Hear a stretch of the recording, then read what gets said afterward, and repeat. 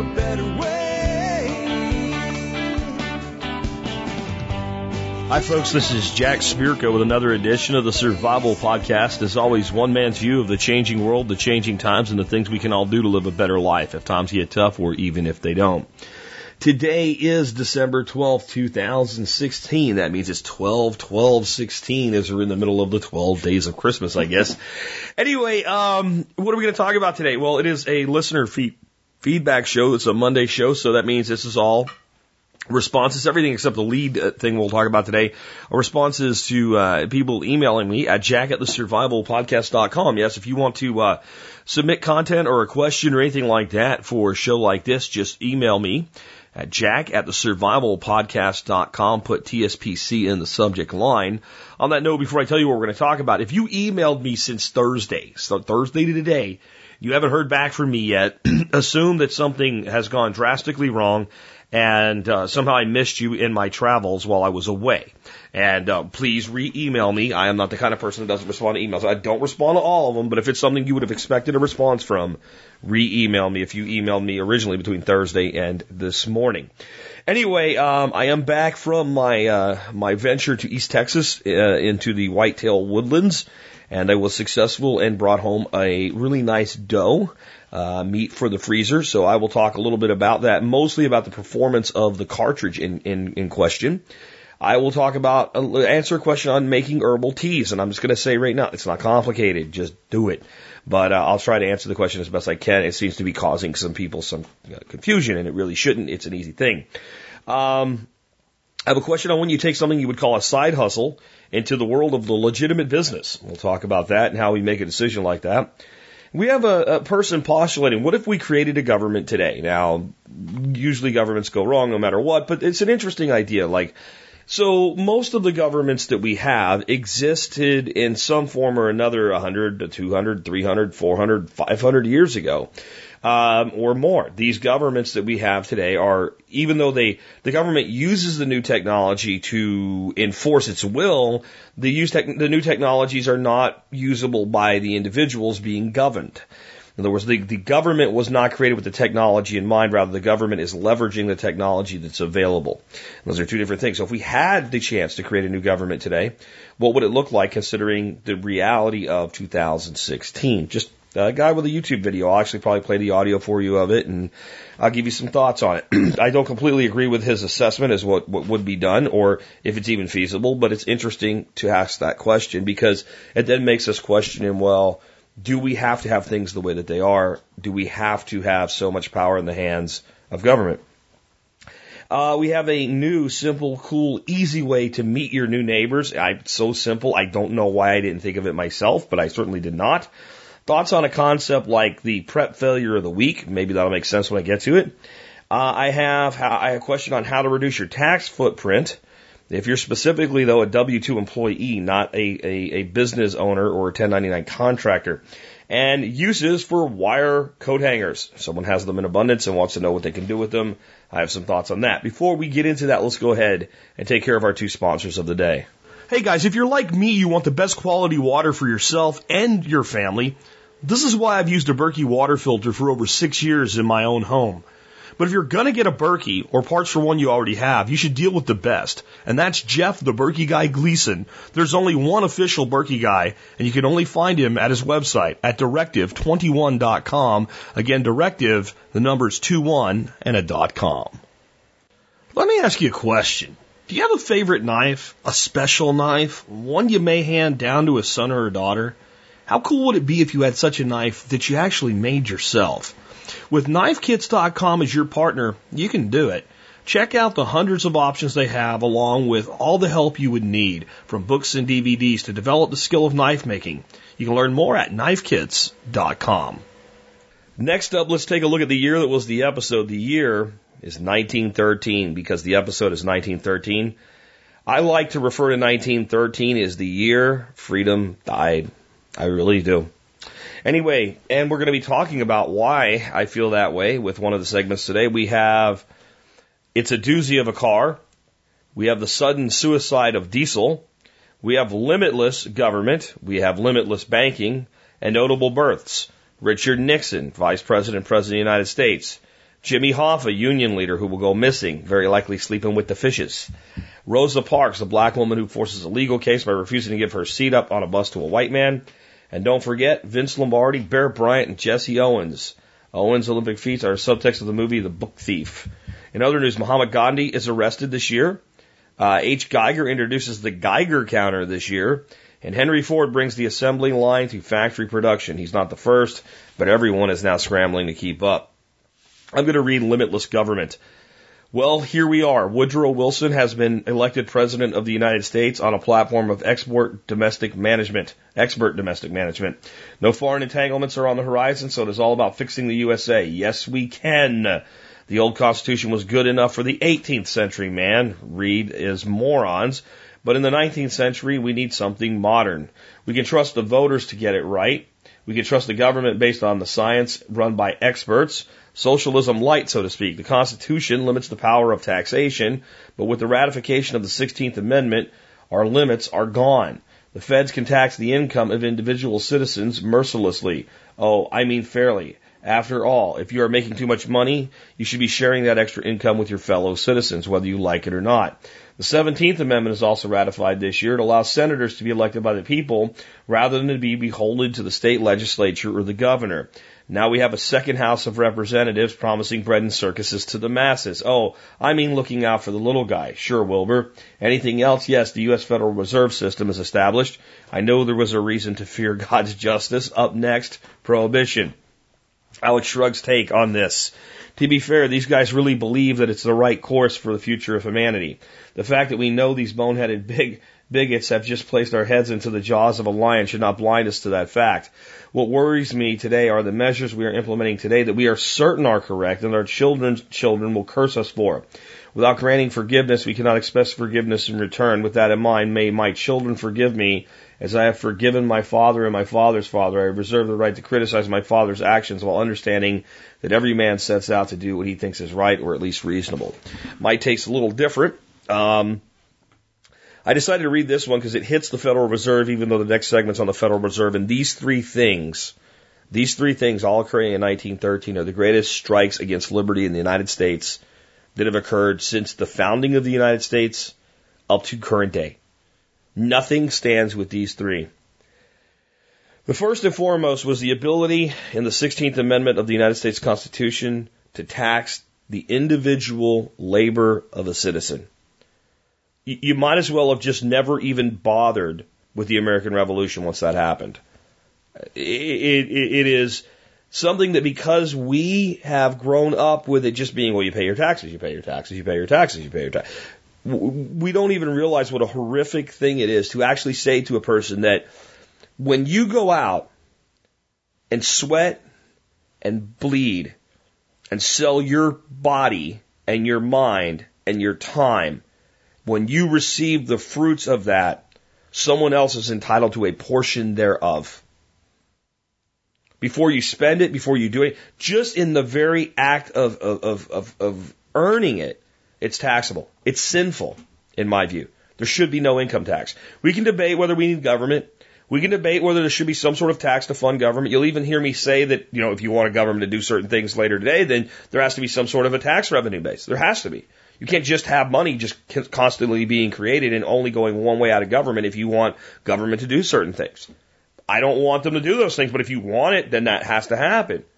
So we can say that, there needs to be some source of revenue for government if you're to have government.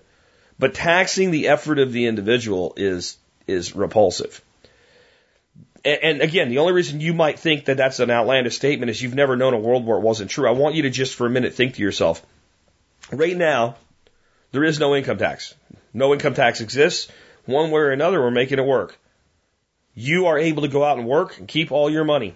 You only pay taxes when you do something with it. There's some sort of consumption tax or excise tax or fees and permits. You don't pay any tax on your labor. And somebody comes up with the idea that you should. You'd feel differently. You'd feel the way I do because you wouldn't have the normalcy bias associative with it that you do simply because you were born into it. The next one is, and this is the one that most people in the world don't get. They just don't get it. They don't get how bad this was. When we stopped electing our senators through our legislatures in our state houses, we basically destroyed the concept of the system our founders gave us. And the reason that that's the case, there's a reason that senators were appointed to a 6-year term. And there was a reason that your representatives were elected to 2-year terms. Because one would be beholden to the people directly, and of course they will promise them breads and circuses.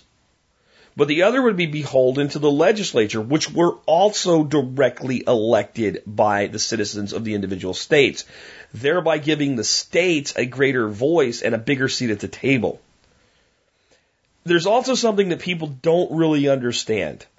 Yeah, you can recall elected officials today with recall elections in certain situations, and it's difficult. Prior to this, let's say that the state of Georgia sent their 2 senators to Washington and were, given certain directions and certain agreements were made and they were elected by, and those 2 senators decided to start doing some shit the people of Georgia really disgusted. But they had 4 years, or one of them did. He had 4 years left as a senator. The Georgia legislature could recall their senator directly and replace them. Now, they had to have a reason. Actually, it was governed under the state's individual constitution. But what was sold to the people is you have greater say actually gave you less of a say. So, because go get a meeting with your state senator. Go ahead. You can do it. It's not that hard. It really isn't. Try to get a meeting with your state congressional representative. It's not that hard. Go try to get a meeting, a face-to-face sit-down meeting for 10 minutes with your federal senator, either one of the 2 in your state. Let me know how it works out for you. You can get the ear of your state legislators. You really can. Not a lot, but you can get something. And that meant that we had greater influence as individuals if we were active in that situation. And the last one, the Federal Reserve. The Federal Reserve took the power of monetary creation from the government. And you can say whatever you want. Well, the founders silver and blah, blah, blah, and gold. No, I'll tell you what the founders did. They gave the power of monetary creation to the government. And the government gave it to the bankers. And the bankers pretended they didn't really want it, but they would do it because it was the right thing. And we all believed it. And 1913, the day that liberty died. That's my take by Jack Spirko. So, on happier note, I did get to go hunting twice this year. I really enjoyed myself more this last hunt. I was in the company of some really good, close friends that I knew well. Met some new friends. That's always nice. And had more of kind of the hunt camp experience. So that was nice. I was also sick as crap when I went up to Missouri, and I shouldn't have went. I was still congested. You guys know the way my voice sounded right before I got out of here. And you're out on a deer stand, you're freezing your ass off. That's all good and well. And you're coughing every 5 minutes. You're not going to see a deer. So I didn't have to deal with that this time. So it worked out. It was a better trip. And was able to shoot this deer actually the first night we got there. Got there around 2 in the afternoon and decided, hey, we're here. We might as well get out in a stand. And got a really late, almost past shooting light. In fact, it wasn't really that low light as a whole, but on my stand, the way the trees were and all, I really lost light faster than you would have if you had more of an open field. And it was one more minute, I would not have pulled the trigger. I would not have been sure of my shot. The shot was right about 100 yards. It's my new little 77 357 Ruger. And I would like to point out that I am no longer interested in anybody's assessment as to whether or not the 357 is an effective whitetail deer cartridge. I hit her on the foreshoulder and broke the shoulder, through and through both lungs, through the outside rib cage, through the other shoulder.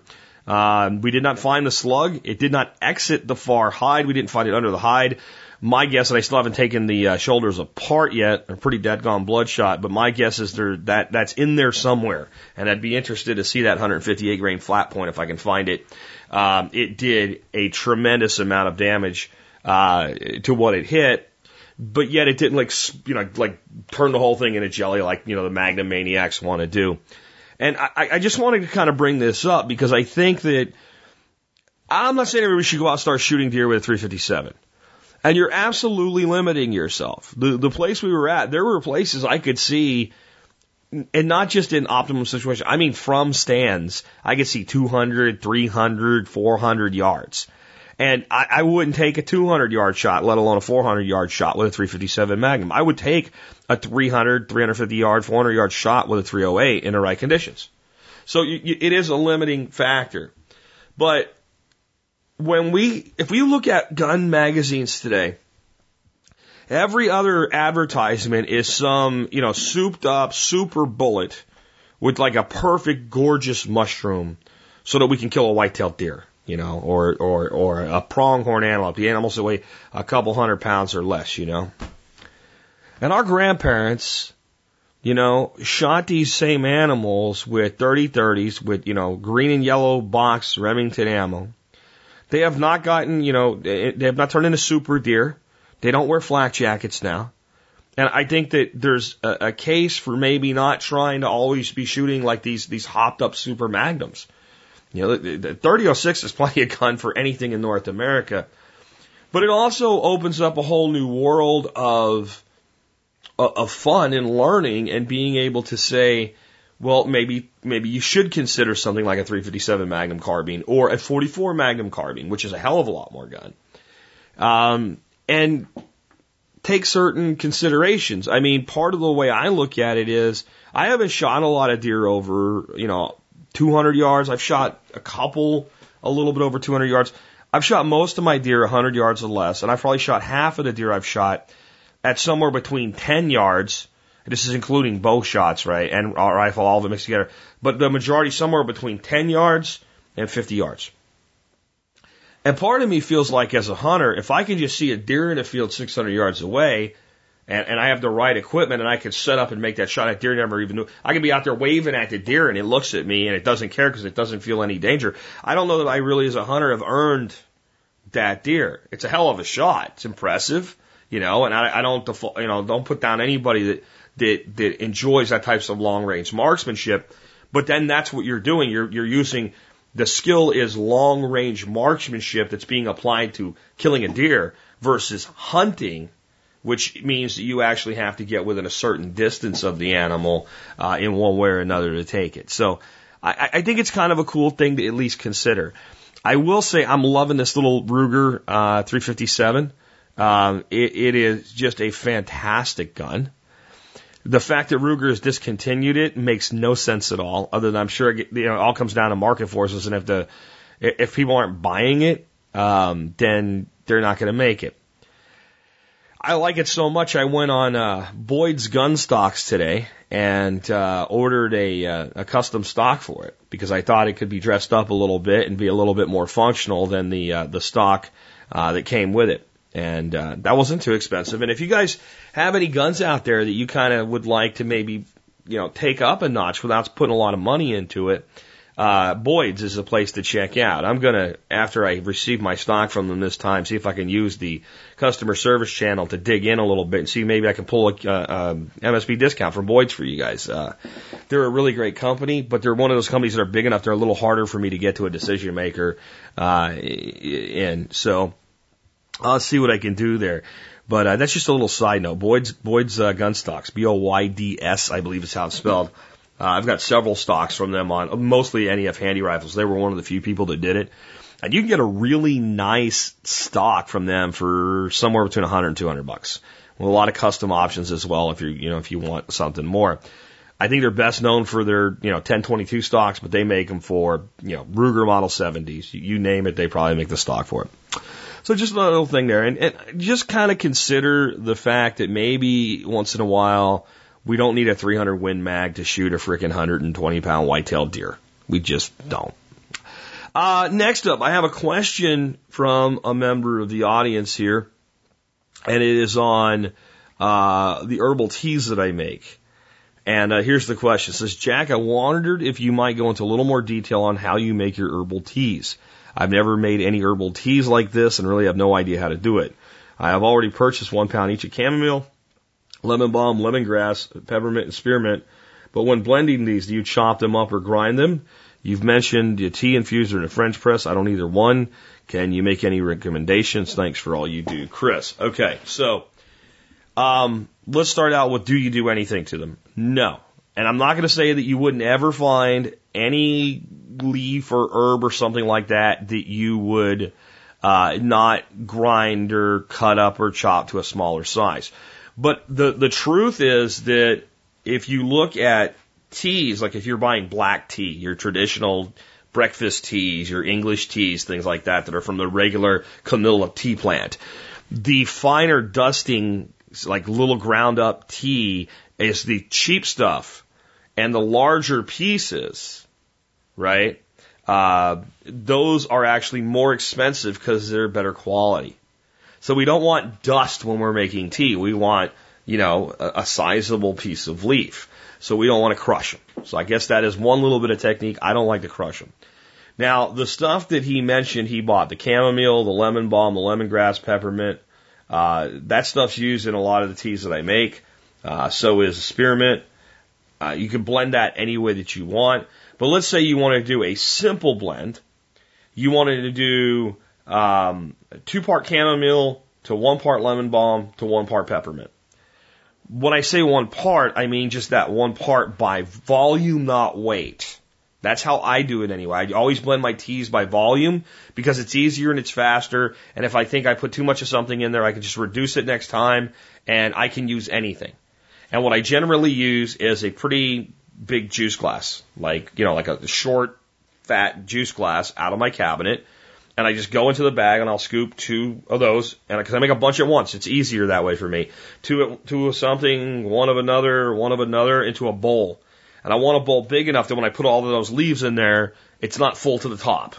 I want some space. Because what I'm going to do is I'm going to go in and I'm going to mix it with my hands, and I'm not kneading it like dough, right? I'm going to put my fingers all the way down in, and I kind of bring my fingers up and let it sift through.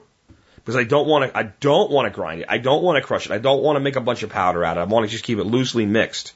And once I get it mixed, I take a ball jar and a canning funnel, which is made to go in a ball jar, and I start, with a cup or hands or whatever, putting it into ball jars.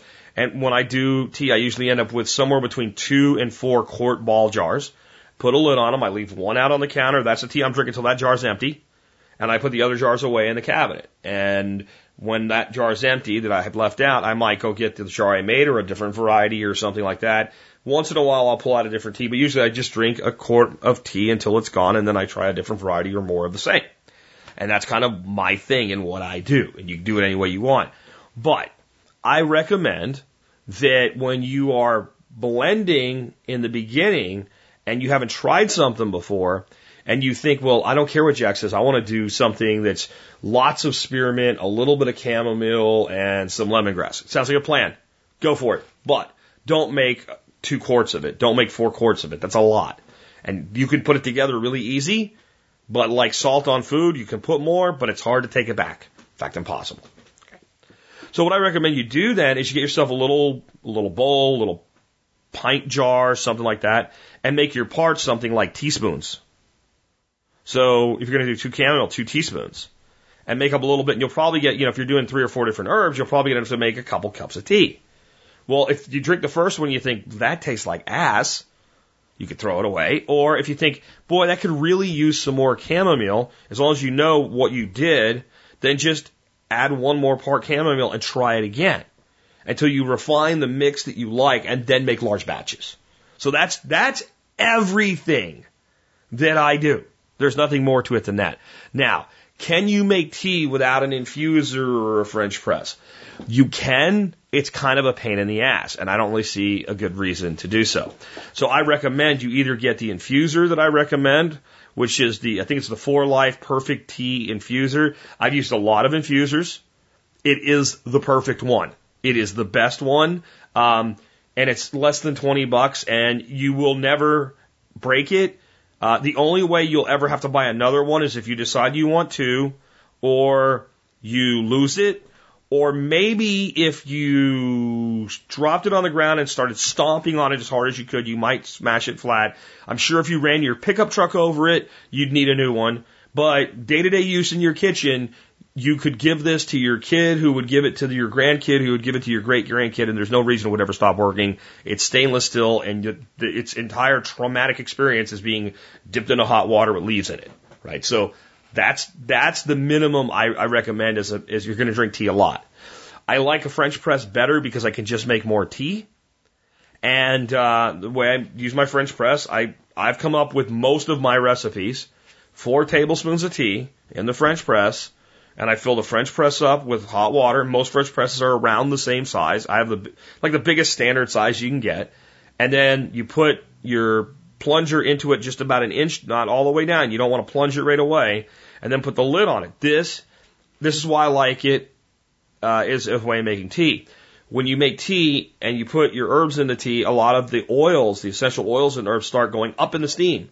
Well, if there's a lid up there, and I like the tea infuser I recommend has a lid too. They hit it, they congeal, and they drop back down in. You don't lose the flavor.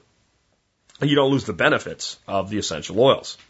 So that's how I make tea. Let's say I was traveling and I was at somebody's house and they had a standard kitchen with standard kitchen stuff in it.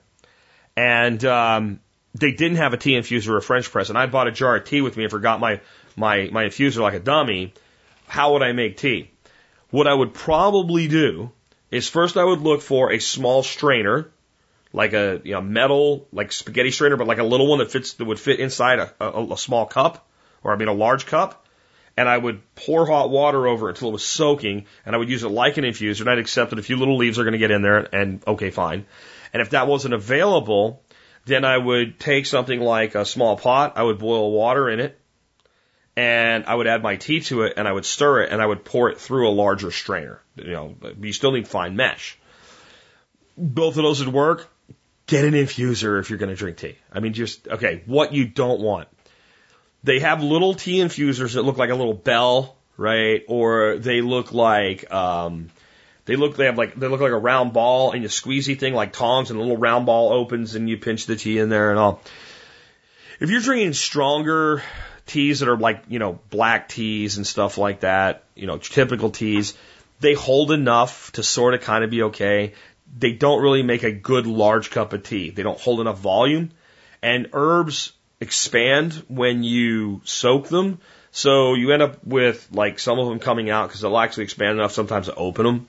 So again, the 4 Life tea infuser and the French press I recommend, I'll put both in the show notes, but no grinding. There's no preparation.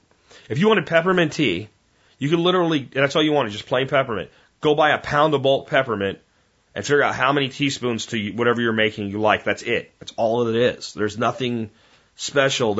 I think what it is whenever people are going to make something, they start thinking, well, I need to do something, right? I need to go it can't just be you throw it in a jar and mix it up and use it. It is. That's pretty much all that it is. And it's in many things. I'll be making biltong out of this deer, quite a bit of it, in fact. And people always want, well, you need a biltong box or a dehydrator. You need salt, you need pepper, you need coriander, you need some apple cider vinegar, and you need some rope to hang it up from. And it helps to have some metal paper clips because you can make little hanging hooks out of them to hang your meat up. And then you need self-discipline to not eat the biltong before the biltong is done curing, because it tastes good even when it's not done yet. Yes, I do that all the time. And I won't go into biltong today, but it's the same principle. But there has to be something there doesn't always have to be more. How do I make a steak on the grill? Salt, pepper, and garlic, and throw that bitch on the grill. There's some other things I do once in a while, but in general, that's it. Salt, pepper, and garlic, throw it on the grill and cook it properly. Tea, mix it, don't crush it, prepare it right. It's actually the preparation is more important than how you blend it, right? Because you're going to get something. But if you make your tea with lukewarm water instead of hot water, or if you let it sit too long. So the other thing is when you brew a tea, taste it. If it doesn't taste strong enough, then the answer might not be more tea. It might just be let it infuse a little longer. And before I go to my next one, I kind of want to point out, people doing a survival podcast. And they get a lot of crazy shit out of this redneck hippie duck farmer. But most of it's like really, really survival oriented, even if it's not all primitive or preparedness, financial management, things like that, understanding investments, world of events. And then all of a sudden, I'm talking about cooking or I'm talking about herbal freaking tea or something like that. It's not some attempt to just make the show more female friendly or something like that in any way. This is a big part of my life, and it's a big part of my life because I believe that herbs are medicinal. All herbs are medicinal. Oregano is medicinal. And you go, no, oregano is antibacterial. It's antimicrobial. So it's those two things alone. And when I did a show on herbal actions, I used oregano over and over and over again, showing all these different herbal actions that oregano possessed. Right? So I believe it's good for your health. I believe in saving money, and I think that's definitely a survival topic. Well, I can pick up, most herbs in 1 pound bags for between, depending on what it is, between $6 and $18. And if I pick up 4 or 5 bags of herbs and make one big batch of herbal tea out of them, damn near fill a 5-gallon bucket, I'm into it for what, $30, $35, $40? How expensive would that amount of tea bought in little round freaking tea bags be? And it's nowhere near as good. I don't know where it came from. I don't have the control over what it is. So, I think that, then the other thing is, I think if you're talking about herbal medicine, people naturally see that as a preparedness thing. This is the simplest form of herbal medicine you'll ever practice. It's culinary, but it's also medicinal. Because all of these herbs have effects on our bodies. Lastly, again, back to health, I think it's fine if you drink 3 cups of coffee a day. I don't think it'll hurt you at all. I think if you drink 2 or 3 pots of coffee a day, that much caffeine is not good for you. And I don't like decaffeinated coffee. I was a coffee addict. And there's no other word for it. For 20 years. For 20 years, I drank multiple pots of coffee every single day of my life. Switching to herbal tea as my morning drink had let me stop with no ill effects whatsoever. I didn't have a single bad day. Now, my first tea included a small amount of green tea with some caffeine in it, and that probably helped. But it was so markedly reduced from the tea I was drinking. So to me, all of those things make this subject definitely a preparedness subject and a modern survival subject. The next question comes from Jonathan. Jonathan says, when do you make a side hustle legit? Background, I'm a horticulturist at a private estate. I do work on the side for extra cash. One day I may turn that into a legitimate business. But for now, it pays for groceries and gives my bank account a much needed rest. Let me just say, for example, that if I make $5,000 a year cash, is there a dollar amount where it would make it beneficial to put that income under a real business over the table with write-offs and all the other options that go with that? Or would it be better to just fly under the radar, so to speak, and continue dealing in cash for the small stuff? I'm getting some bigger jobs, sometimes over $1,000, and I do worry about insurance and protections that having a business would convey.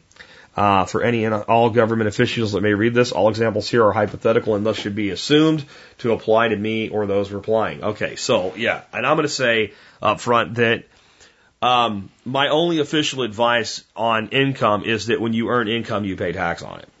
Okay, that's my only official advice on income. When you earn income, you pay tax on it. But let's look at this question just from a slightly different thing. So, having a business, doesn't necessarily mean you have insurance. Insurance is insurance. You either pay for insurance and you have it, or you don't pay for it and you don't get it. And you got to always look at insurance from the question of, well, what are the risks versus the costs, right? So there are things that could happen completely catastrophic that I don't have insurance for because the cost is astronomical to insure such things, and the risk of them happening is far, far lower than the risk of a meteor hitting me in the head. So you got to make that decision based on an insurance thing, not just on a side hustle thing. When it makes sense to make your business real, let's say not when it makes sense, when a time that it always makes sense is if I'm earning, let's say $5,000 a year was the number you gave, and it's under the table cash money, no one knows about it, it's between you, the people you're working with in a fence post, And it's tempting, well, I don't have to pay any taxes on that money. But if I can come up with more than $5,000 worth of write-offs, and if certain things in my life I'm currently not writing off could be written off if the business was there, even if those expenses would exist without the business, if the business can legitimately claim the expense, and you could make $5,000 and say you lost $1,000 and actually pay less taxes, well then, fiduciarily to your own life, that always makes sense. Okay? It starts to make sense when you start getting things like, you're making more than $1,000 from a single source. Well, I guess it can come down to depending, but in most instances, this is the way it's supposed to be. Anybody paying you in the form of wages greater than, I believe it's $600 a year, is supposed to do a 1099 on you. Then whether they gave you cash, a check, or a bag of groceries with an assigned value to it, you're going to get a 1099, and that's reported income. So you need to think about that, and whenever you're doing work that's going to have it, whenever you're generating income that's not taxed, you need to put money away to pay tax on it. But when you're paying a 1099, that day is going to come faster than you think. So my rule of thumb on any money that's earned 1099 is 25 to 35%, depending on your tax bracket, is put away in a corner. You pay quarterly at whatever your estimated is. You leave the rest that's not going to go to the government in that reserve account in case you owe more at the end of the year. And then when you file your taxes, you either get money back and put it in the hole, or you take money out of the hole and give it to the tax masters as you see fit. Pretty much what I do is just that. I withhold from myself 30% of all income that comes out of the business. It's paid quarterly to the government, and then we get a nice return, actually, because we have a good accountant when we go. And people always say, well, Jack, but they have your money. You shouldn't let them have your money. It's terrible. And, you could have that and be doing something with it. Well, unless I actually need it for capital investment, I mean, what's it going to do? Sit in the bank and make me a quarter point? I'd rather just, I know I'll do that file. I won't have an unexpected expense. That money will come back like a windfall. We'll invest it. We'll put it in savings. We'll take a trip, whatever. That's kind of how I view it. So, when you're looking at this, you have to start asking yourself, are you going to get into situations where that income is going to be reported whether you planned on it or not? And then it definitely makes sense to take it legit because a lot of things start becoming deductible. And I'm going to save, what becomes deductible for another question later because it's kind of similar to this. But please understand that I can't tell you a specific time, even if we take away the legal gray areas. Like you should, when you get to this point, with a dollar amount or a number of hours a week amount or anything like that, make the business legitimate. Here's the problem with not making it legitimate. If the plan, so take the taxes and just put them on the shelf for a minute. If your plan for your business, Jonathan's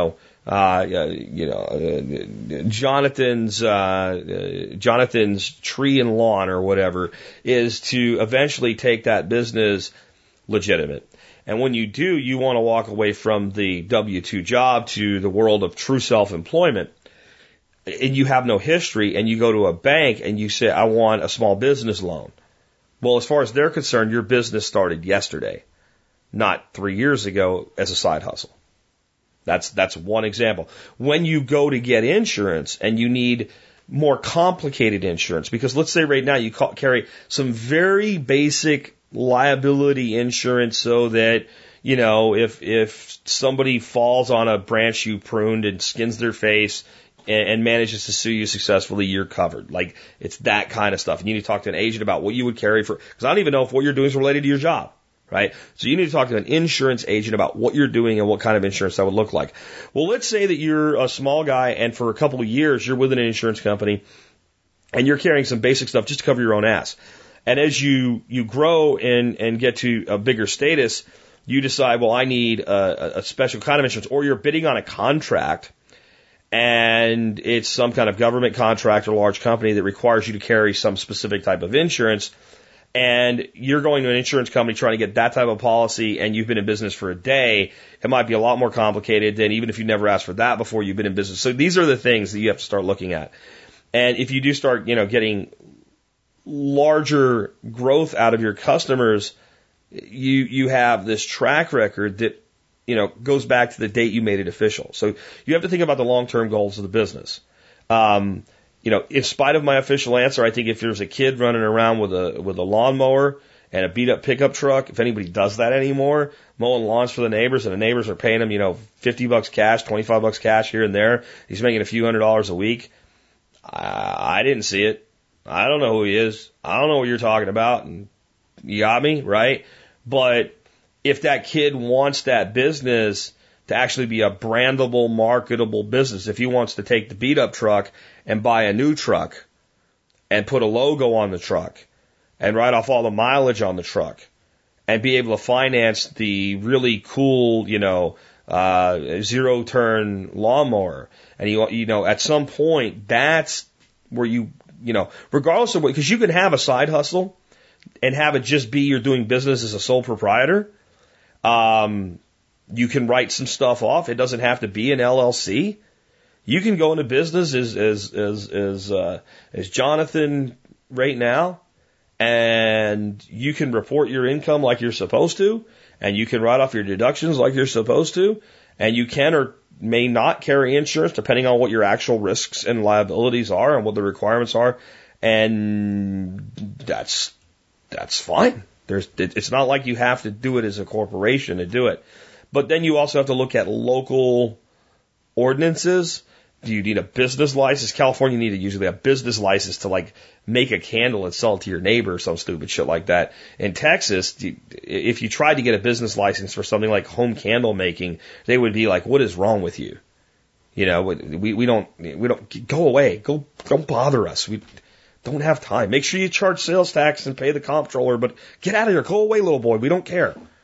So you got to also look into that. In making decisions, I would always advise you, when it comes to business, consulting with a tax attorney and a CPA, with a caveat.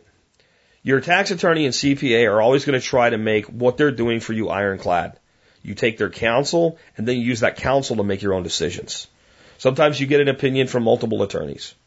When they all tell you the same thing and they're all very animate about it, "I would do this if I were you," then you should take that counsel. When you have varying opinions and different levels of concern and all, then well, this is my risk, but I don't think it's worthy of that great a concern, or here's how I mitigate that. And all of that has to be done based on your individual needs. Okay, the next one I have is what the framework of government could look like starting fresh with current technology. Inspired by the ongoing discussions of UBI, which is Universal Basic Income, and blockchain technology on the show, my own thoughts about citizen ratification of law, and coupled with the unique position of the Icelandic Pirate Party, has currently led me to illustrate my thoughts in a 10-minute video on what the framework of a government could look like given a blank slate of modern technology. The video is only 10 minutes long. I know you're busy, but would love to hear your thoughts. I decided that I'm going to go ahead and play this 10-minute video by our friend here named Fred on the air. And when I play that, I'll come back and give you some of my thoughts on it. I don't agree with all of it, but I do think it's an interesting take on things. So the Icelandic Pirate Party has been given a really unique historic opportunity to explore what modern government can look like, given some of our present technologies. And I want to share my thoughts about how universal basic income, blockchains, and citizen ratification could change the framework of government as we know it. So Iceland's in a really unique position here. They've done a few things over the last couple of years that's really set them apart. They prosecuted bankers after the 2008 economic crash. Since 2010, they've had 26 convictions of bankers and financiers for manipulation and fraud, 20 of which are serving 5.5-year sentences in prison right now. They, at one point, talked about joining the EU and then decided not to do that. So they are certainly open to doing things a little different. What's really interesting is the Pirate Party made a play for government this year, and they did not get a majority, but Iceland's president, Johansson, has asked the nation's Pirate Party to form government. And what has happened was you had two larger parties, and because they could not come up with an absolute majority, the parties that won more votes than the Pirates have failed to secure a working majority. It's therefore the pirates' turn to lead negotiations. What's really interesting about the pirates is their policies emphasize privacy and freedom, personal support of cryptography, and they follow the International Pirate Party Codex that says members should take advantage of the opportunities offered by the Internet and are therefore enabled to think and act without borders. So first off, I want to say that I'm not going to go in depth on how universal basic income works or blockchains, but I will put those links in the description below. Basically, universal basic income is when a government decides to give all of its citizens, regardless of their income level, a basic income to meet their needs.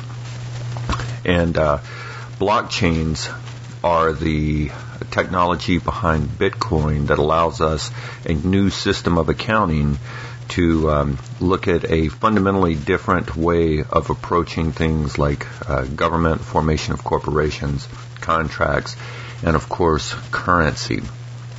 Now, for this to work, the entire idea of debt-based currency has to go away, and we have to think of something completely new.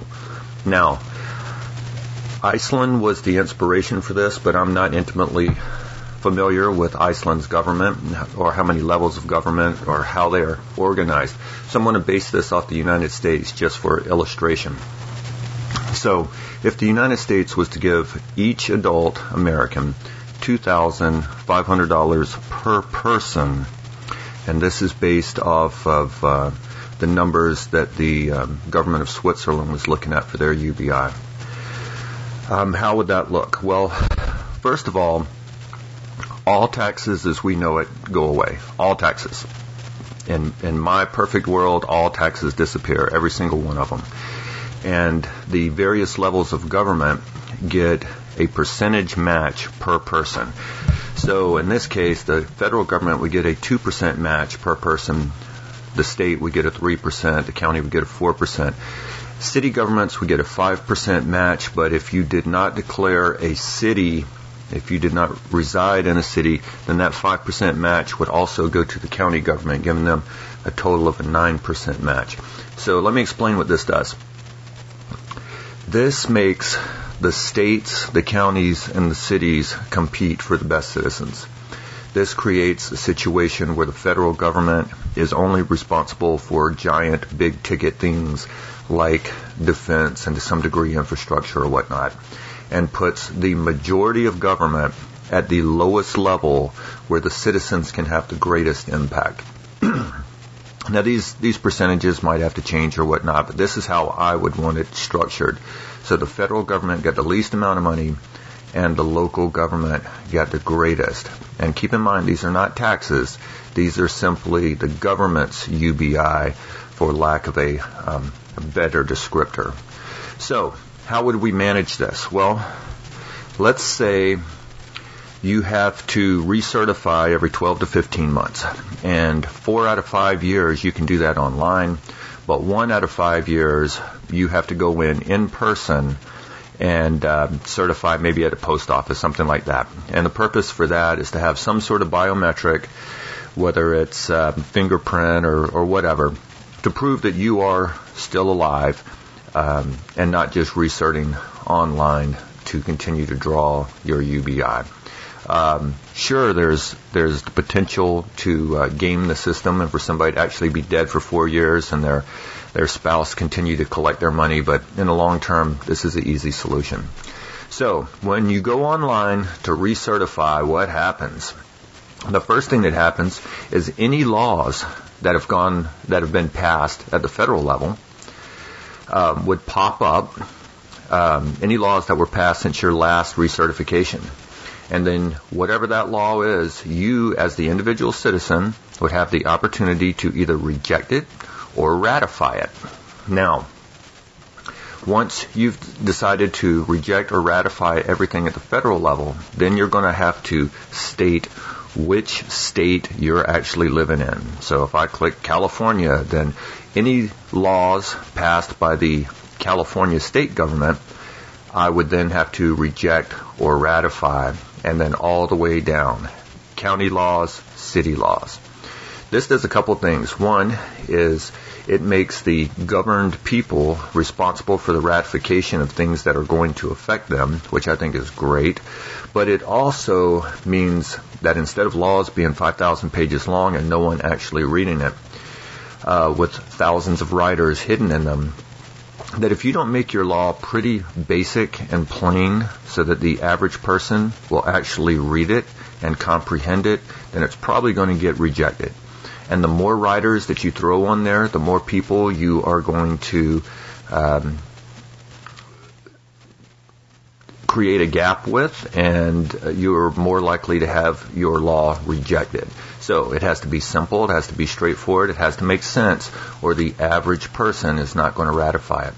Once 50% of the population either rejects or ratifies the law, it either goes into effect or goes away, and then it comes off the recertification process. Now, one additional step that I would love to see is that once we've dealt with the laws, the next thing that would come up is you would have to take a look at the federal budget and give your input. Now, here's what happens. Every single law has to be financed in one of 10 categories.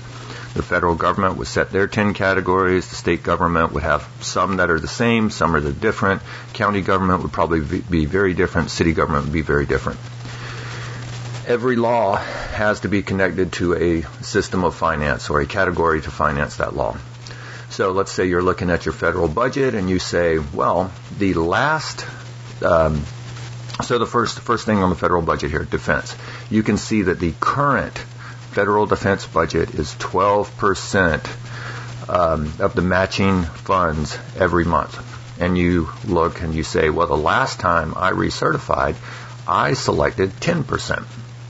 Well, your default is that every category has to have a 5% minimum, and then you have 50 additional points to reallocate however you see. So if you think they're doing a good job with defense, you want to keep things the way they are, you leave it the same. If you think they did a really bad job with a certain thing, maybe you think federal law enforcement is overstepping their boundaries, then you can lower their budget. Now, you as an individual have a tiny effect on the overall budget. But this is a good way for the citizens as a group to either support or deny certain policies based on how they think they're being executed. So that's kind of the framework. I would love to see Iceland do something different and extraordinary, and but who knows what will happen there. I do want to give one final thought on the pirate party, which is in control over there, or not in control, but given this opportunity in Iceland. And the emphasis of the pirate party is to take advantage of opportunities offered by the internet and are therefore enabled to think and act without borders. Now, I would love to see something different and extraordinary come out of this unique opportunity. Okay, there's interesting things to discuss there. I won't go too long on this one because I gave, Fred 10 minutes there. So I don't want to turn this into a whole show within a show. A couple things I want to start out with. So the first one was, he said there'd be no taxes. There's no taxes at all. None. Everything is funded by you, by AI, including the government. If you want a government that does the stuff that you're thinking a government would do, by the way that you're talking here, you cannot have that. As I said, doing UBI, it would be immediately bankrupting to the nation. Immediately bankrupting to the nation under the current economic paradigm. You have to change the economics to make it work. And one way would be with a true fiat currency. Oh, fiat, that's what Bitcoin is. Okay? Bitcoin is fiat. It's just not fiat by the state. It's fiat by function. In other words, since the parameters of Bitcoin are known, and since it's fungible and exchangeable and divisible, and readily acceptable, then it works. And it works because it was declared to work, and the market created the fiat on it. Okay. There's nothing backing a Bitcoin. It's a promise that someone else will accept. A promise. It's a mathematical currency. There's no reason a state with the clout that a state has could not do it. They probably wouldn't do it right, but they could do it right. So one way we could create a UBI is that the government simply creates the money necessary to fund UBI every year.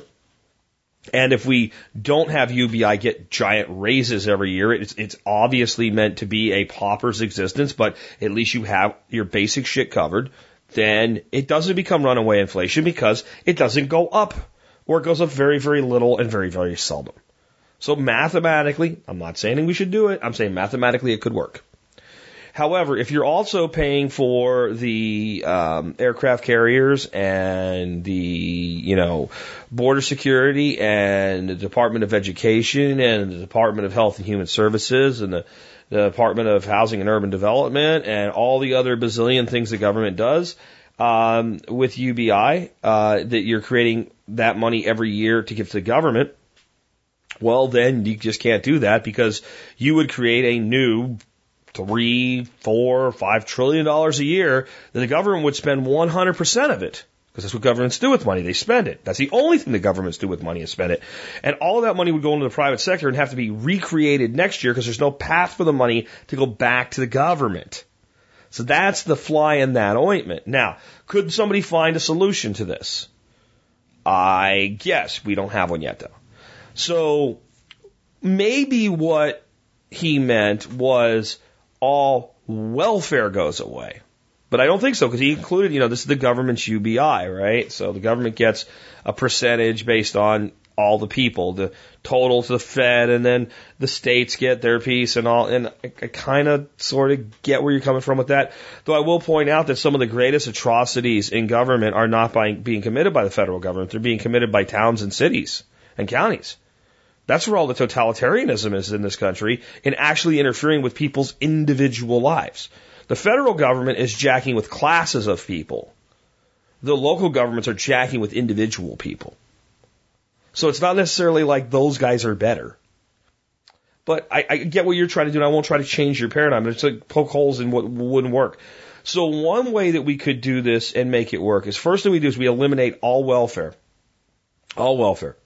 And maybe for people that are already on Social Security, if their UBI would be lower than Social Security, they get the differential until they die, and there's some, aging off process where, if you're 40, you're not going to have Social Security, you're just going to have your UBI, so you aren't going to get none, and people that are 55 are going to get a little, and people that are 65 are going to get all of it, or the differential, so that comes up to it. Because some people, if we had a UBI of, let's say, $2,500 a month, they would get more on UBI than they would on Social Security. But Social Security is bankrupting the country. No, it's not. Yes, it is. Yes, whether or not it should, whether or not if it was managed properly, it wouldn't have. But right now, in its current form, it's our single largest ledger item. The Department of Defense and Social Security account for the majority of money our government spends. But we eliminate it all. So that is like a snake eating its tail. That money doesn't count because we were already spending it. And we eliminate Social Security tax because you don't need to tax something if you're not going to provide the thing that you're taxing for. So Social Security tax goes away. Let's say we eliminate income tax for everybody, including the rich people. Yes, we're not even going to tax the rich people's income. We eliminate all taxes in this system from a standpoint of taxes on income. We tax corporations at 15% flat on income.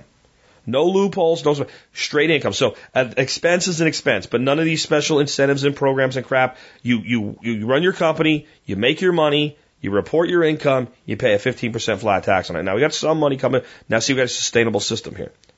Okay. Then we say there'll be some sort of a sales tax, a national sales tax. So that when you earn money, when you make money, when you invest money, you don't pay tax on it, but when you spend money, you pay tax on the money that you let go of. That could probably fund the whole thing. And then the government could create the differential.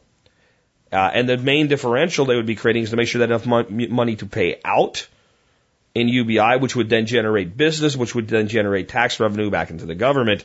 And because of the compounding effect of a dollar as it moves through an economy, $1 can theoretically generate more than $1 in taxes over a year.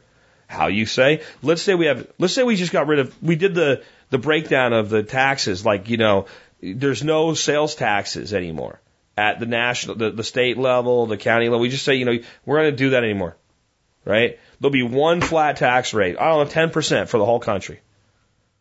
Probably have to be higher to do all the shit people are going to want done, but let's just say it's 10% to make it nice and easy. And $1 ends up in my hand. And I go down to the convenience store today, and I don't spend just that $1, but we're only going to track that $1. And I get a 6-pack of beer and a bag of beef jerky. I hand the guy $15 and he gives me my change, but we'll track down the $1 that I spent there at that store. That $1 is now in that register. It generated 10% sales tax. Guy walks in 5 minutes later, buys exactly $9 worth of shit. Okay. He puts his money in the till. He pays tax on it. They hand him $1 back. He takes that $1. He goes out. Some Girl Scout comes up to the front door. He buys some cookies from her. That's not taxable. She has the money. That money now goes into the Girl Scouts of America fund. It doesn't pay for Girl Scouts. It pays for salaries for the people that are in control of the Girl Scouts of America. That goes into a salary. That salary then goes into a guy's hand. That guy now goes out and spends that $1 to buy a 6-pack of beer and beef jerky, and it gets taxed at 10% sales tax again. And if that dollar bill can just make that simple beef jerky beer circuit 10 times in a year, it will generate $1 will generate $10 in sales taxes. Because every time it moves, it's taxed. And that's when you realize how insidious sales tax really is.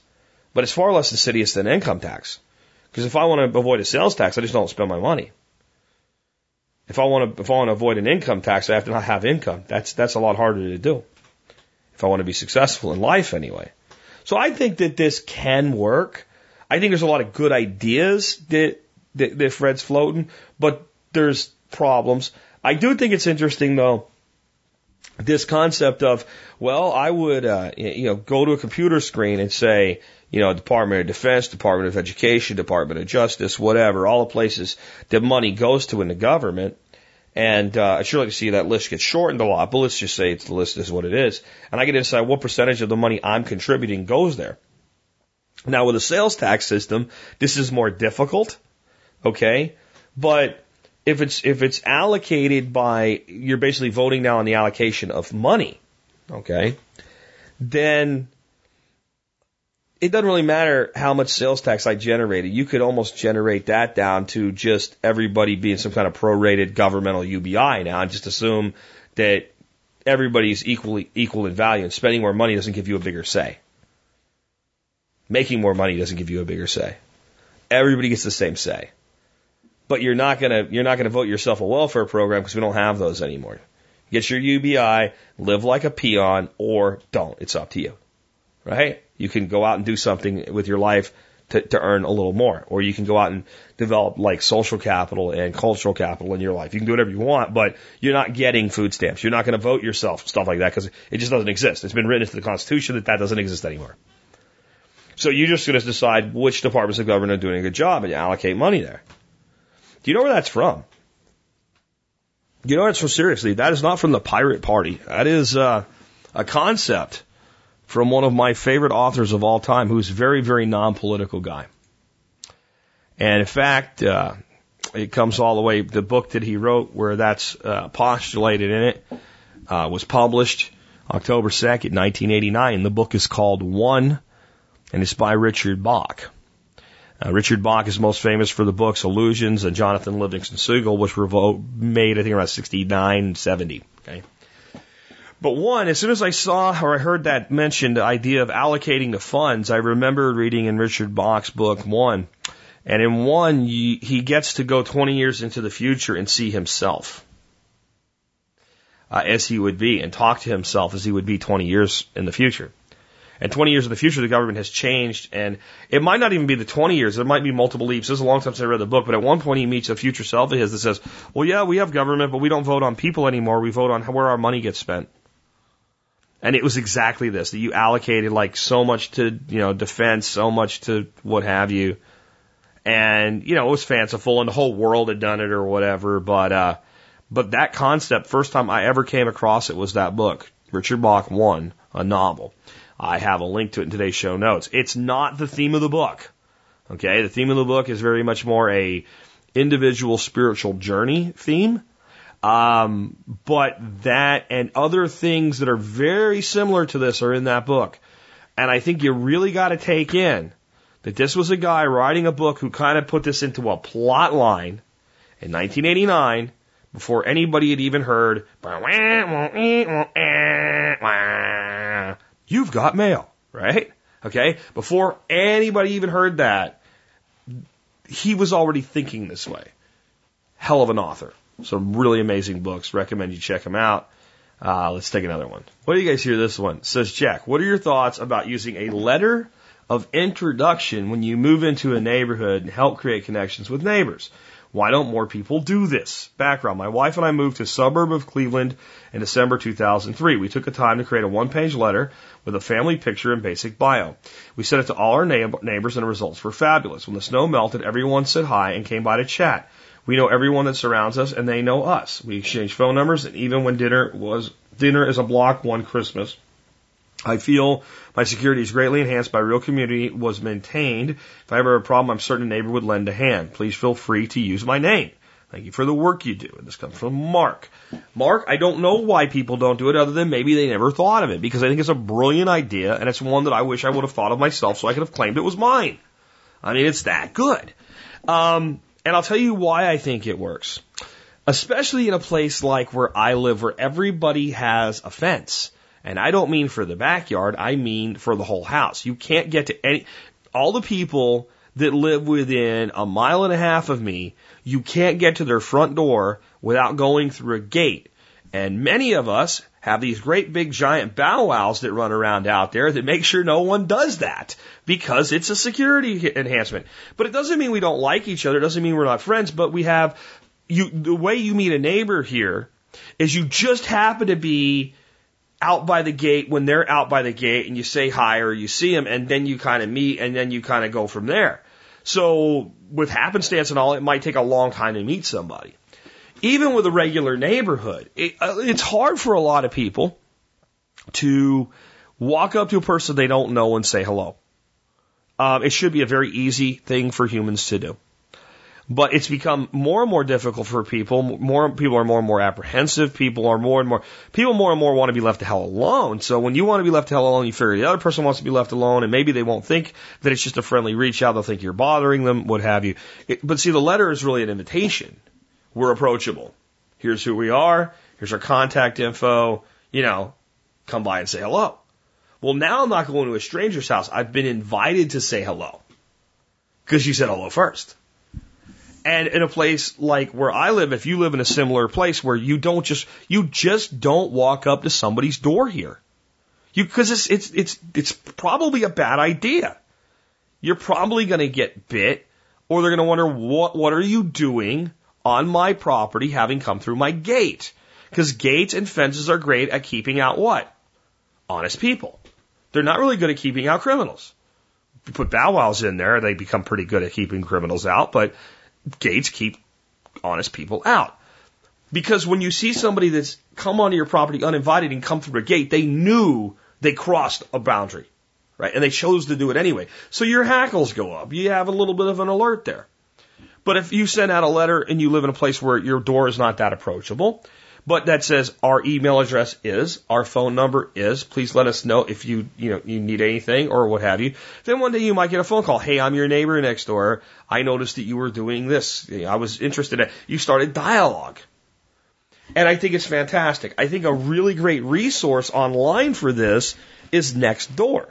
Nextdoor.com. Nextdoor.com. If you are not on Nextdoor, go on Nextdoor.com, set up an account. And if there's not a thing going on in your neighborhood, start inviting neighbors that you do know and you invite 13 people in a neighborhood to get it established and be permanent on Nextdoor. It's been fabulous, but it's also the case that not all your neighbors are going to find it. So this letter kind of is a low-tech approach, but a high-tech solution in a way, because what makes a solution high-tech isn't always the technology underneath it, but how high-touch it is. And this is simplistic because even if you don't know a person's name, you can just walk around the street and see everybody's address and just mail them a snail mail letter. And if you say like Wilson on the thing in the 909, Smithview Lane, you just put the Smiths and mail it to them. I would not advise taping it to people's doors or putting it in people's mailboxes by yourself without mailing it. The door thing might be okay. It depends on your neighborhood and how people are and what have you. But it almost like you're like a door hanger, like for Domino's, but it's for your family. I don't know how well that would be received. It might. I don't know. I would kind of find it a little weird. Putting it in an envelope, looks like a letter without a stamp on it, in a mailbox, I think most normal people would be like, well, that's fine. It makes sense. Why spend a stamp to send it from over there?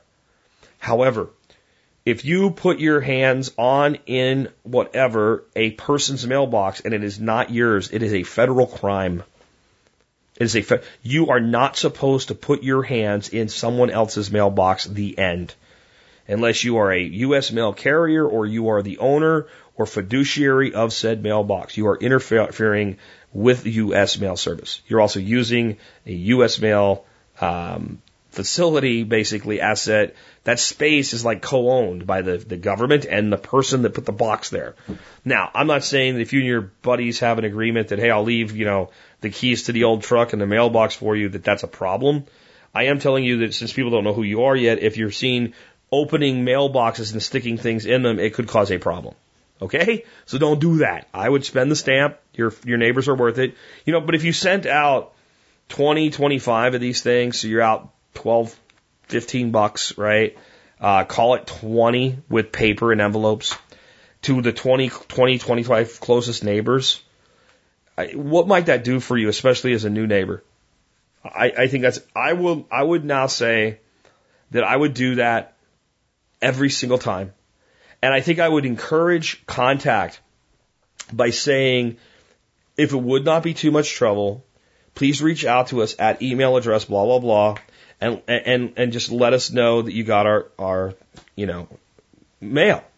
Because what happens is, if they say, yeah, we got it, whatever they say, even if it's, hey, we just got it, we thought it was cool, that's nice, if, what have you. When they do that, you just make an email user group, and now you have a list of all your neighbors that have responded to you. So if you decide you want to take this a little further and do a barbecue one day, you have your invite list. You can just send it to them. And I'm going to do one more little etiquette thing before we move on here. I don't care if it's for this. I don't care what it is. If you have a big group of people that don't know each other and you're going to send an email to that whole group, blind carbon copy. Blind carbon copy. Not just because you're giving away everybody's email address and that's not polite, but there will always be that one frickin' person in an email chain like that one frickin' person that every frickin' time they're going to reply, they're going to put reply all. And people that are no longer interested are going to be annoyed. And then there's going to be that other one person, the complete moron, that keeps bitching about it and also does reply all. So blind carbon copy group emails to large groups of people that are not collaborating. If you have a group of people that are collaborating on a project, of course you open copy everybody.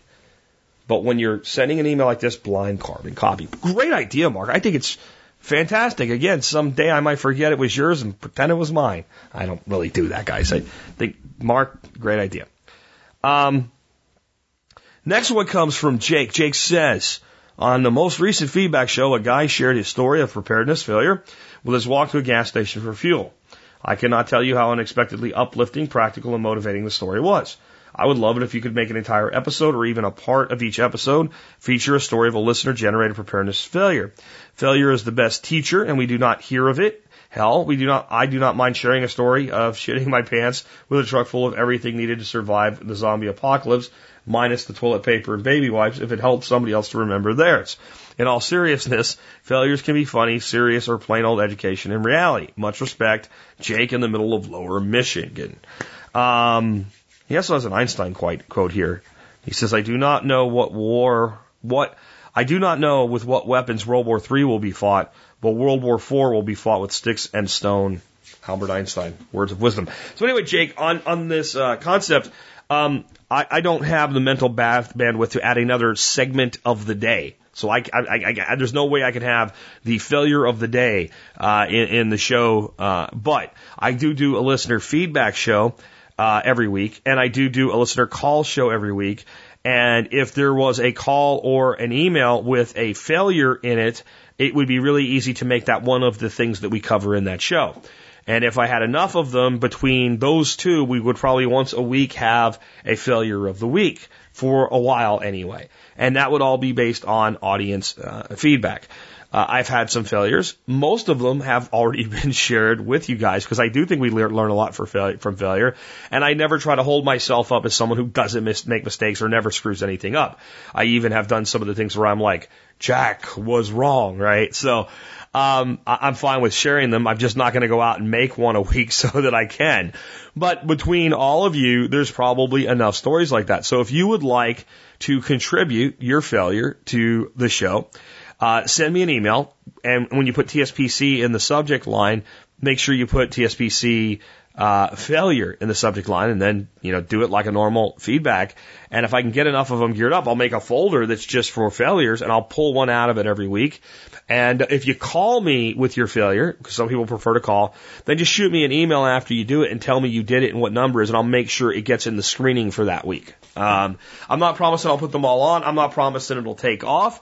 I'm not promising I'll get enough of them because it's out of my control. It's a circle of influence and circle of concern. I have some influence over it, but my influence is limited.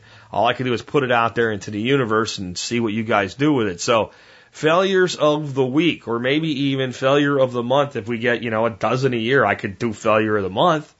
I have to do something on these shows from user feedback anyway. So I would love to hear your thoughts on this. The next one I have is from Frank. Frank says, I'm taking a 1-year assignment that will nearly double my normal income salary. I would appreciate any suggestions on reducing my taxes. I will definitely bump up into a higher tax bracket. I have a salary job versus a self-employment business. Regards, Frank. Frank, you are effed. There is nothing you can do. They are going to tax you by the balls, and if you are going to remain a lowly employee, you have no real recourse. That's not exactly true. I said it, though, to drive home a point. I'll give you some ideas of some things that you can do, but you are fundamentally limited. The rest of the world that has decided to break out of the employee mold can deduct things you'll never be able to deduct. Never, ever, ever be able to deduct. And it's not illegal, and it's not immoral, because the taxation is immoral in the first place, okay? And it's completely legitimate. It's completely above board what we do. And there's a reason that it's that simple and so easy to do. The people that write the laws, you call them congressmen, I call them thieves, are not employed by the people. They are employed by greater thieves. These greater thieves is the corporations of the world, and the corporations are owned by the rich people of the world, who are all, in some manner of speaking, self-employed. Okay. Even the CEO of the company that a guy owns a company and he's a CEO and he pays himself a salary out of the company that he pays income tax on. He's got other things he's doing that he's acting as an owner or self-employed or what have you, or he's paying for things with the company's money that he's using, and you can't use it for personal use, but it's still being used for personal use because he's a person, if you want to get a little gray there. And so the people that pay for the laws to be written are all people that benefit by having massive ways that you can legally take deductions, and they are the ones writing the laws. So those of us that have decided we don't like paying taxes have created businesses of many reasons. One is reduction of tax footprint. So there's so much I can't say to help you because you don't have that. So my number one piece of advice would actually be to determine a way in which to create the above board business we started talking about at the beginning of the show. Even if it's part-time, even if it's a side hustle that you make legitimate, because then there's a lot of other creative things that you can do. And there's plenty of good books out there on reducing your tax footprint. The number one way that I can give you to reduce your tax footprint, and it depends on your state, what your state's income tax level is, what your income level is, and how much money you spend. But the biggest missed opportunity is reduction of your income tax by recording every penny itemized of your sales tax. So I believe, because I live in a state without a state income tax, I believe that if you live in a state with a state income tax, you can either deduct the state income tax or the state sales tax, but not both. And the state sales tax comes with a safe harbor number. That means they'll say, well, you probably paid at least $2,500 or whatever. Based on your income and the state you're in, your safe harbor is $2,500 of state sales tax. And that becomes a deduction because you already paid it as tax. You're not going to pay tax on it twice is what the rationale is. So we save every receipt, not just business receipts. Business receipts inherently is deductible anyway because it's a business. But if we go out and we buy things that are clearly not business related, those receipts go into a different pile. My wife has a very simple Excel spreadsheet that I made her, and she goes through and she just enters all of them and keeps saving them, does it all year long, and then puts them all in a giant box stack of receipts. Groceries, everything, any state sales tax gets recorded. And since we make a decent amount of money and we spend probably more than we should, we always go over our safe harbor. That is a tax deduction. That's one of the more creative things you can do. It doesn't matter that you're an employee when you're doing that. So that's another way that you can reduce your tax footprint.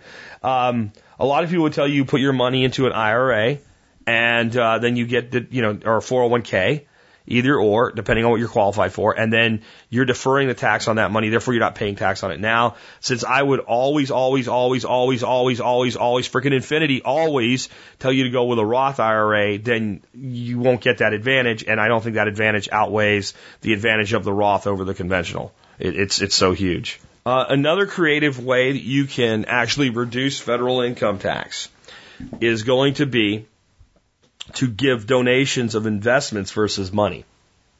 So you can actually donate, let's say, stock or bond to a charity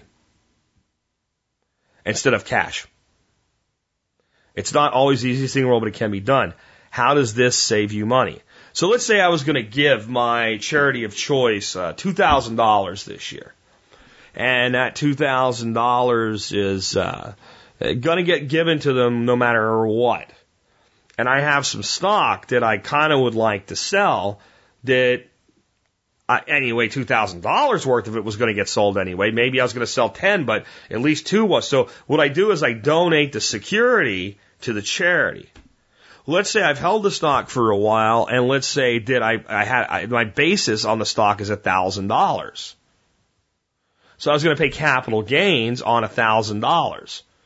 By donating the $2,000 to charity, I never realized the gain and I still deduct the value. It's completely legal. It's totally acceptable. It's totally okay. Now, not every charity accepts donations like that, but it can be done. That's another way that you can basically, reduce your tax footprint. But see, you start getting really complicated.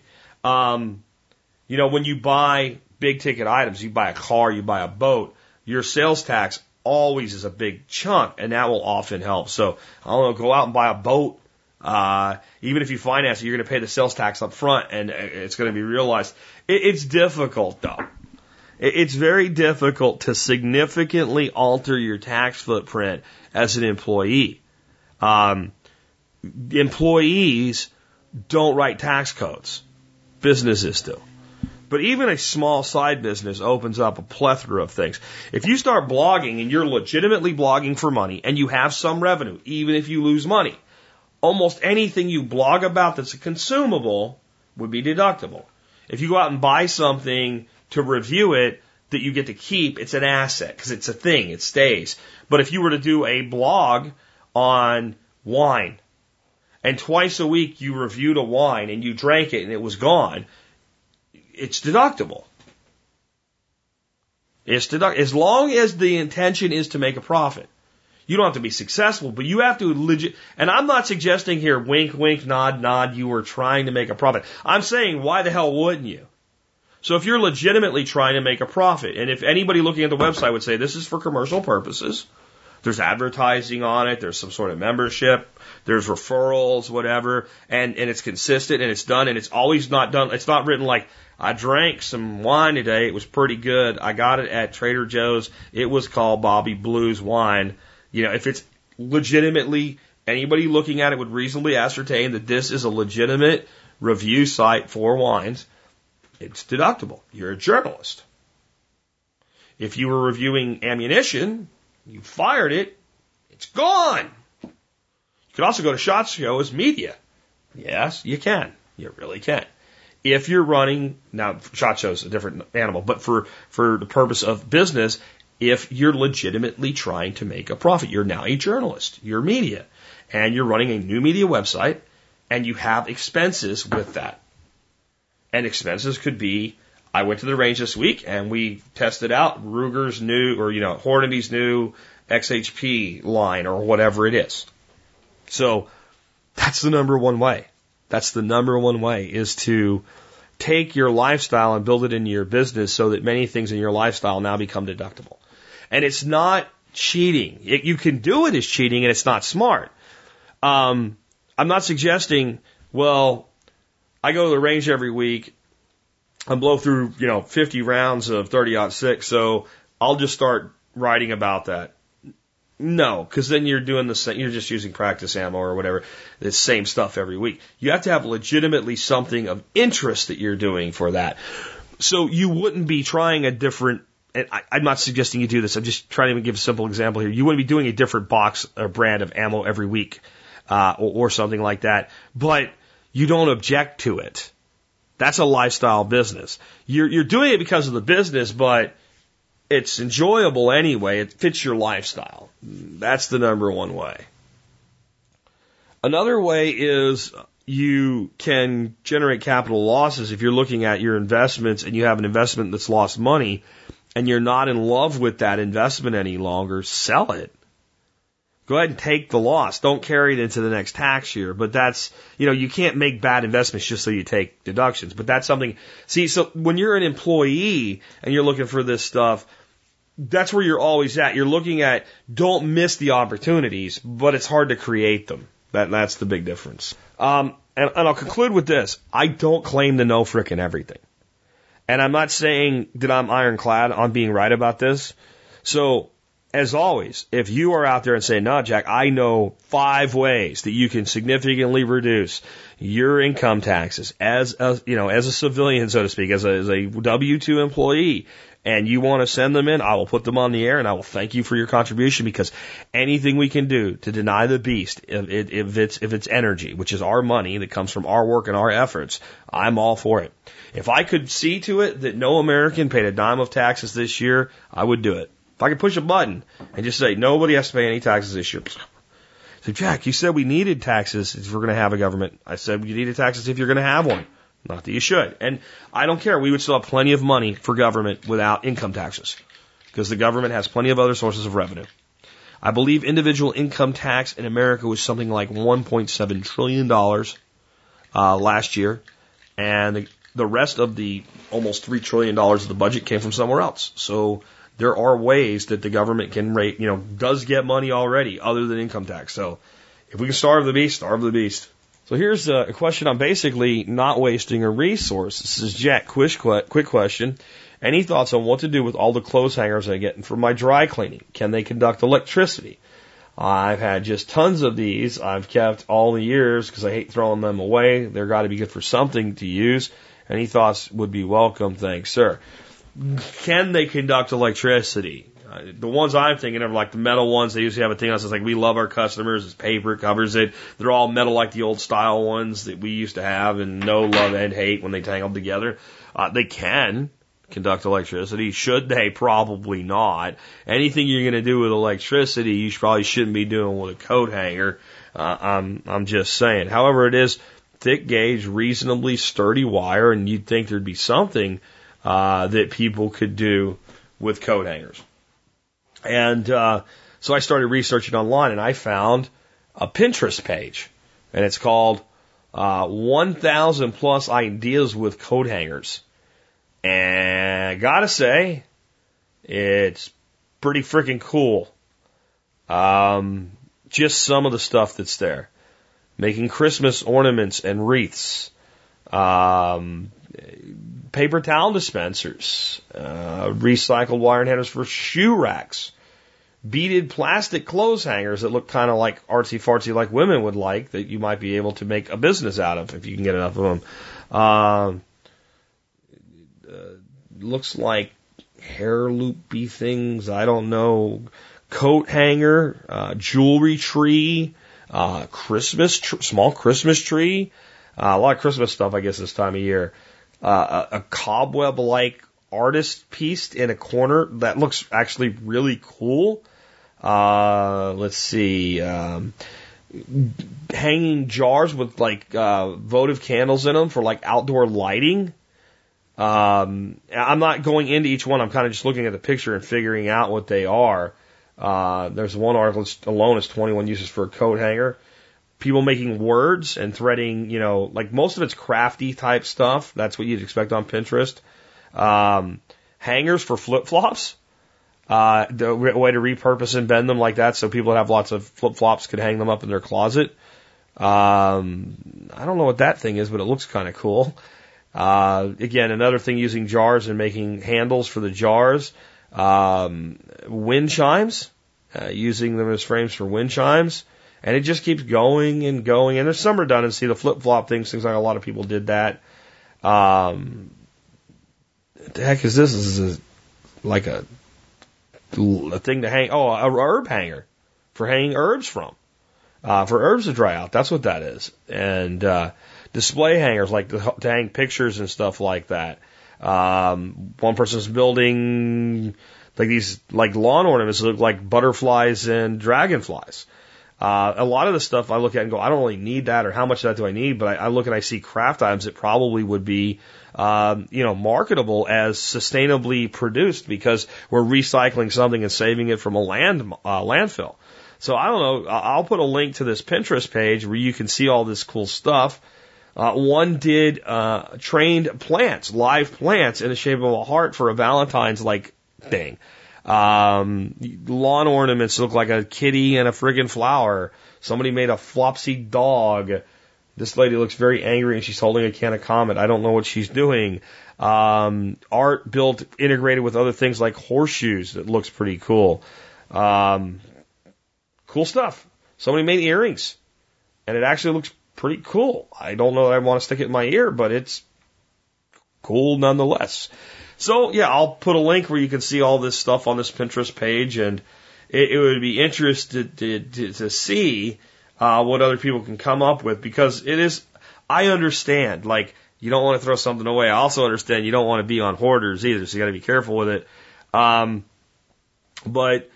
I mean, my normal use for a wire hanger in the past, cable TV got rid of this, was making an antenna for the back of your little TV, right? You took a coat hanger and you made it in a loop, and you pinched down the hook, and you opened up the thing where the antenna went, the rabbit ears went, and you put it on there.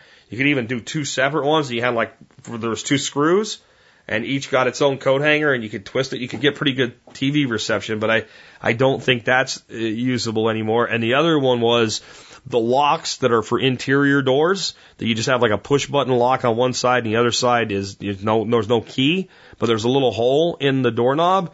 Most of those, you can put a piece of wire in that hole, and there's a little depressible button in there. And when you press that button, you can open a door. So if you accidentally lock a door in your house, you take a coat hanger with not the big thick ones, but the normal ones like you get from the dry cleaners, you just stretch it out and you open the door, and then you bend the hanger back and put it back in the closet. Those are the two things I probably did the most in my life with coat hangers. But I bet there's other things that people could come up with, and I'd love to hear from you guys if you got anything more survivally than all this crafty stuff. Anyway, with that, I hope you enjoyed today's show. If you did enjoy today's show, please consider joining the Members Support Brigade. If you do that, you get exclusive content available only to members. You can help support the show for as little as 18 cents an episode is what it comes out to. And if you like the show, consider doing it. You'll get discounts on a lot of really great stuff. To learn more, just go to thesurvivalpodcast.com and click on members. And you can see all the great discounters and all the discounts they give you and all the great stuff. And you'll be part of the inner circle, so to speak, of people that help support the Survival Podcast. The other way to support us is by going to, you guessed it, tspaz.com. TSPAZ.com. tspaz.com. That stands for the Survival Podcast Amazon. When you go there, you click a link, you go on over to Amazon, do your Amazon shopping, check out, spend the same money you were going to anyway, and you support our show. I mean, that's a pretty easy way to support a show. It doesn't cost you any money. It doesn't even really cost you time. I put stuff out, though, every day on Amazon that I actually use. And I do that so you can learn about product and maybe buy it, or learn about how to use a product so that maybe you already have it or what have you. Today's is a pretty simple little product. It's called, it's made by a company called Thorfire, and it's a cap light, like a hat light, cap light. It clips on the brim of your hat or your cap, and it's got 5 really bright LEDs. It runs on a couple of the little round batteries, the CR2032s. I like that because I have a couple scopes, rifle scopes that use those anyway, so I keep them around. You likely do too, or have some other devices that use them. They look like really big, flat, thin hearing aid batteries, right? And that keeps the footprint small. A lot of people I've seen, I was just hunting, and almost every guy out there had one of the headlamps. It's like, it's like a light, and Stephen Harris recommends them. I keep a couple of those in my trucks, so that if something breaks down, you can do stuff without your hands. I get it. But I like to wear hats, and they don't really go together well, and it's like this big thing where this thing just like clips on the rim of your hat. You put it in your pocket, you can leave it on your hat, whatever. And you have hands-free use. The only problem I've had with them in the past is they're really not that bright. This thing's bright. It's affordable too. It's like $11 for one, or you get a 2-pack for $19. Save some money. And my number one use for them is fishing. Absolute number one use for them is fishing. I don't know if you've ever tried to tie a fish hook, especially like a number 10 bait holder in the dark, but it's not fun. It really isn't. Or sort through tackle and not get hooks in your fingers out of your tackle box in the dark, not fun. Or try to do any of that shit with a flashlight in your teeth, not fun. Right? So having the hands-free bright light, and it makes me think, back when I was a kid, growing up in Pennsylvania, there was this pond I used to fish. It was about 1.5 miles from my grandparents, and I'd go up there, and it was pretty damn dark around there. And every once in a while at night, you get snagged, or you'd gut hook a fish and just cut the line rather than tear the fish apart to get it out. And then you got to tie a hook on. If you had a flashlight, then you're there with it in your teeth. All during nights I was up there. I didn't plan on being up there at night. I wasn't a prepper when I was a kid. I was a kid. Kids are stupid, right? So no flashlight. You're trying to tie a hook in the dark, try to feel it. And about 50 yards out from the pond, there was a little convenience store. And that was closed, but there was also a street light there. So I'd walk out and I'd stand under the street light and put my fish hook back on, and then walk back in the woods and go fishing again. I wish I would have had one of these then. So I guess it was about 15 years ago. I saw one of these for the first time at a Walmart. And I picked one up, and I loved it immediately. And I've always used them. I throw them in tackle boxes because that way, if I don't have my other one, there's one in there. And they're usually like $6, $7. But none of them were that bright till I found the Thorfire. Now, the Thorfire is a little thicker than the ones that kind of fit the brim of a hat. You don't even know they're there. Those are really cool too. But if you want to be able to really see, check out the Thorfire. It also has a bendable, like a rotating head. So you can have it shoot straight out or shoot down a little bit or down a lot. If you put it down too much, it's counterproductive. It blinds your eyes. But just down a little bit, actually kind of, when you're fishing too, you can have it, see the water. And if you're fishing like in a stream where you got hanging branches and stuff like that when you're casting, all stuff it's hard to do with a freaking flashlight. And again, unless you're really spending a lot of time walking in the woods or something like that, and you need to see long distances, I like these better than the strap on your headlights. If nothing else, you throw it in the door, the map door of your truck, and assuming you wear hats like I do, you're never trying to, use your air compressor to inflate a tire with a flashlight in your teeth. And I guess that's the big question. Do you wear hats? If you wear hats all the time, you want one of these. I'm telling you right now, pick one up for $11. Totally worth it. Next up, let's talk about, real quick, the TSP Business Directory. That's where you can have your business featured on the Survival Podcast for as little $5 every 6 months. Today's featured business directory member is, let me get the list. Oh yeah, good one for this time of year. Second Amendment Jewelry. Second Amendment Jewelry provides unique handmade jewelry and gift items from spent shell casings. They're a small business right out of our audience that can take your spent shell casings and from a memorable hunting trip or shooting competition and turn them into keepsakes. Click on their link in the TSP Business Directory or visit their Etsy store. That's cool. And I didn't even ever really think about, like, you know, I never end up keeping them. But I always, when I shoot a deer, I take that case and I put it aside. What if you took your kid's first cartridge from this first deer and maybe did something with it like that? Or some hunt that was really awesome, made a ring or something out of it. That'd be kind of cool because it's not really worth that much. It's shell casing, but we know what memories are priceless, right? And they can never be repossessed either. Anyway, so Second Amendment Jewelry, check them out. With that, let's talk about real quick as we wrap up our song of the day. And we're 13 days away from Christmas right now. It's the 12th. And I decided I'm going to start playing some Christmas music for you guys and try to get into the season a little bit. And this song I'm playing today is absolutely my wife's favorite song, I think, Christmas song of all time. I guess there's other songs maybe she likes more, but is not always in the mood for, where she always likes hearing this song. And this has been done by dozens and probably hundreds of duets. It's Baby, It's Cold Outside. This one is the one from the movie Elf. Not the one in the movie where Will Ferrell covers his eyes in the shower scene and runs into the wall and smacks into it and smacks into the locker and falls on the ground. And if you haven't seen the movie, please watch the movie. It's a great holiday movie. But the one where the actress from that movie, Zooey Deschanel, is singing with a guy named Leon Redbone. And Zooey Deschanel is kind of this, I don't know, what's the word for it, starlet, diva type thing with some sitcom on TV. And honestly, I'm not real impressed. She was fantastic in Elf, though, like a totally different person. And I know she's put some music out and all, but it seems like this gal has got some chops when it comes to kind of like a Billie Holiday-like sound, like retro 30s sound. Beautiful voice. So I decided I'd play this version of the song for you today. I do think it's time for us to get into the holiday season too, guys. I really do. The only problem to me with Christmas being all year round is it wouldn't be special anymore. I love the holidays. I love the downtime. I love, taking more time with friends and family. And I love the spirit of giving. And so with that in mind, this is my gift to you today. A little motivation toward being a little bit more excited about Christmas. Here you go. Zooey Deschanel, Leon Redbone, Baby, It's Cold Outside. I really can't But baby, it's cold outside.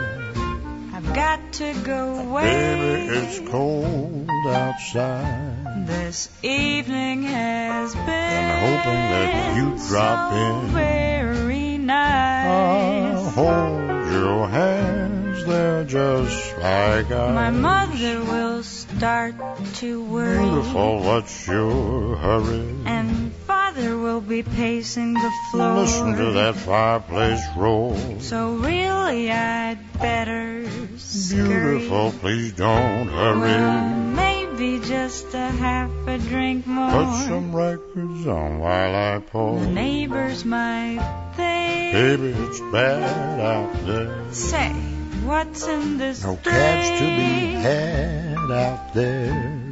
I wish I knew Rising like how starlight to now. break the spell. I'll take your hat, your hair looks I ought to swell. say no, no, Mind no, if sir. I move in closer? At least I'm gonna say that I tried. What's the sense in hurting my pride? Really can't stay. Baby, don't hold out. Ah, but it's cold outside.